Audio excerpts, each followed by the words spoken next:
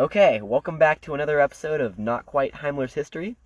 I'm here with my buds, Eli. Hello. And JJ. Hola. And Matt is sadly in the hospital with ill. asthma. He's got asthma. Alex, you need to introduce yourself. Oh, and I'm Alex. And today, we're going to be talking about how JFK's creation of the Peace Corps led to contemporary America being the leader in foreign aid. So, first off, a little background of JFK. He was born outside Boston in Brookline, Massachusetts on May 29th, 1917. He had an alcoholic father, so naturally he went into politics. He became a senator, and he kept on with these ideals which led into his presidency, like his idea of Keynesian economics. He proposed a tax cut bill that was passed into law as the Revenue Act in 1964. He also created the Peace Corps, which we'll be talking about today. And he was also prominent in this anti-communist movement. This also ties in with the space race, which was highly heated at this time, So, Kennedy had a strategy, a flexible response, and he aimed to reduce the possibility of war by miscalculation. His administration resulted in the peaceful resolution of the Cuban Missile Crisis, and he refrained from further escalation of the Berlin crisis. So, at this time, they were basically shoved right into the middle of the Cold War, and sadly, he was assassinated on November 22nd, 1963. In Dallas, Texas. Mm-hmm. So, now, who's going to go next? It's JJ. It's going to be JJ. He's going to turn? talk a little bit more About the Peace Corps. Wait, just real quick though. Right. So JFK, he was like overall into peace. He really liked peace. Yeah, peace. Yeah. He really liked the whole idea of not escalating the war, because like during the Cold War, then he de-escalates stuff. Okay, so JFK, he wanted to keep us out of war with Russia, and especially nuclear war, so his tactics were big time into de-escalation.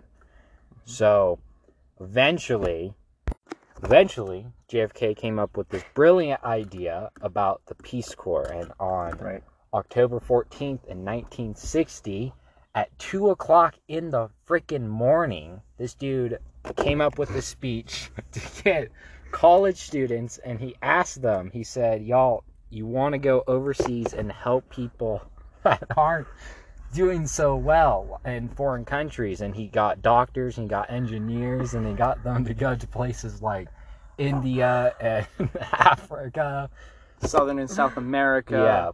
A little bit in Europe too. Yeah. A little bit. Just places that were pretty much third world countries from us. And it caught on. A lot of college students actually really, really enjoyed that idea.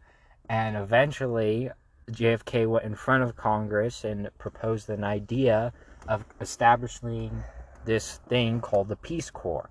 And it passed. And it was very helpful to a bunch of third world countries in providing support for them, whether it was infrastructure or economic value and education. Then the reason behind JFK's creation of the Peace Corps was because Russia had a very similar plan. And Russia had this plan that they were going to take their doctors, their engineers, anyone that had a skill, and put them into these third world countries, because it was an idea that would spread communism, and a lot faster, because they're getting support from another country, and all they want them to do is just follow their political views. So JFK saw this as a big time threat to America. So he wanted to start doing the same thing, but instead spread capitalism to these third world countries. And yeah, I mean, it was at the height of the Cold War, so of course there was escalation between the two countries, and spreading one's political view over the other was a big time advantage to these countries. So that's how the Peace Corps was made. Okay, so now Eli is going to talk about how the Peace Corps Did what it did. Yeah. Eventually. So, what it did. in an effort to spread capitalism throughout the third world countries to increase the overall influence of it, it has, up until this day, maintained a large count in members, now counting over 240,000 people volunteering in over 140 countries, which is pretty crazy, most of which are in Africa.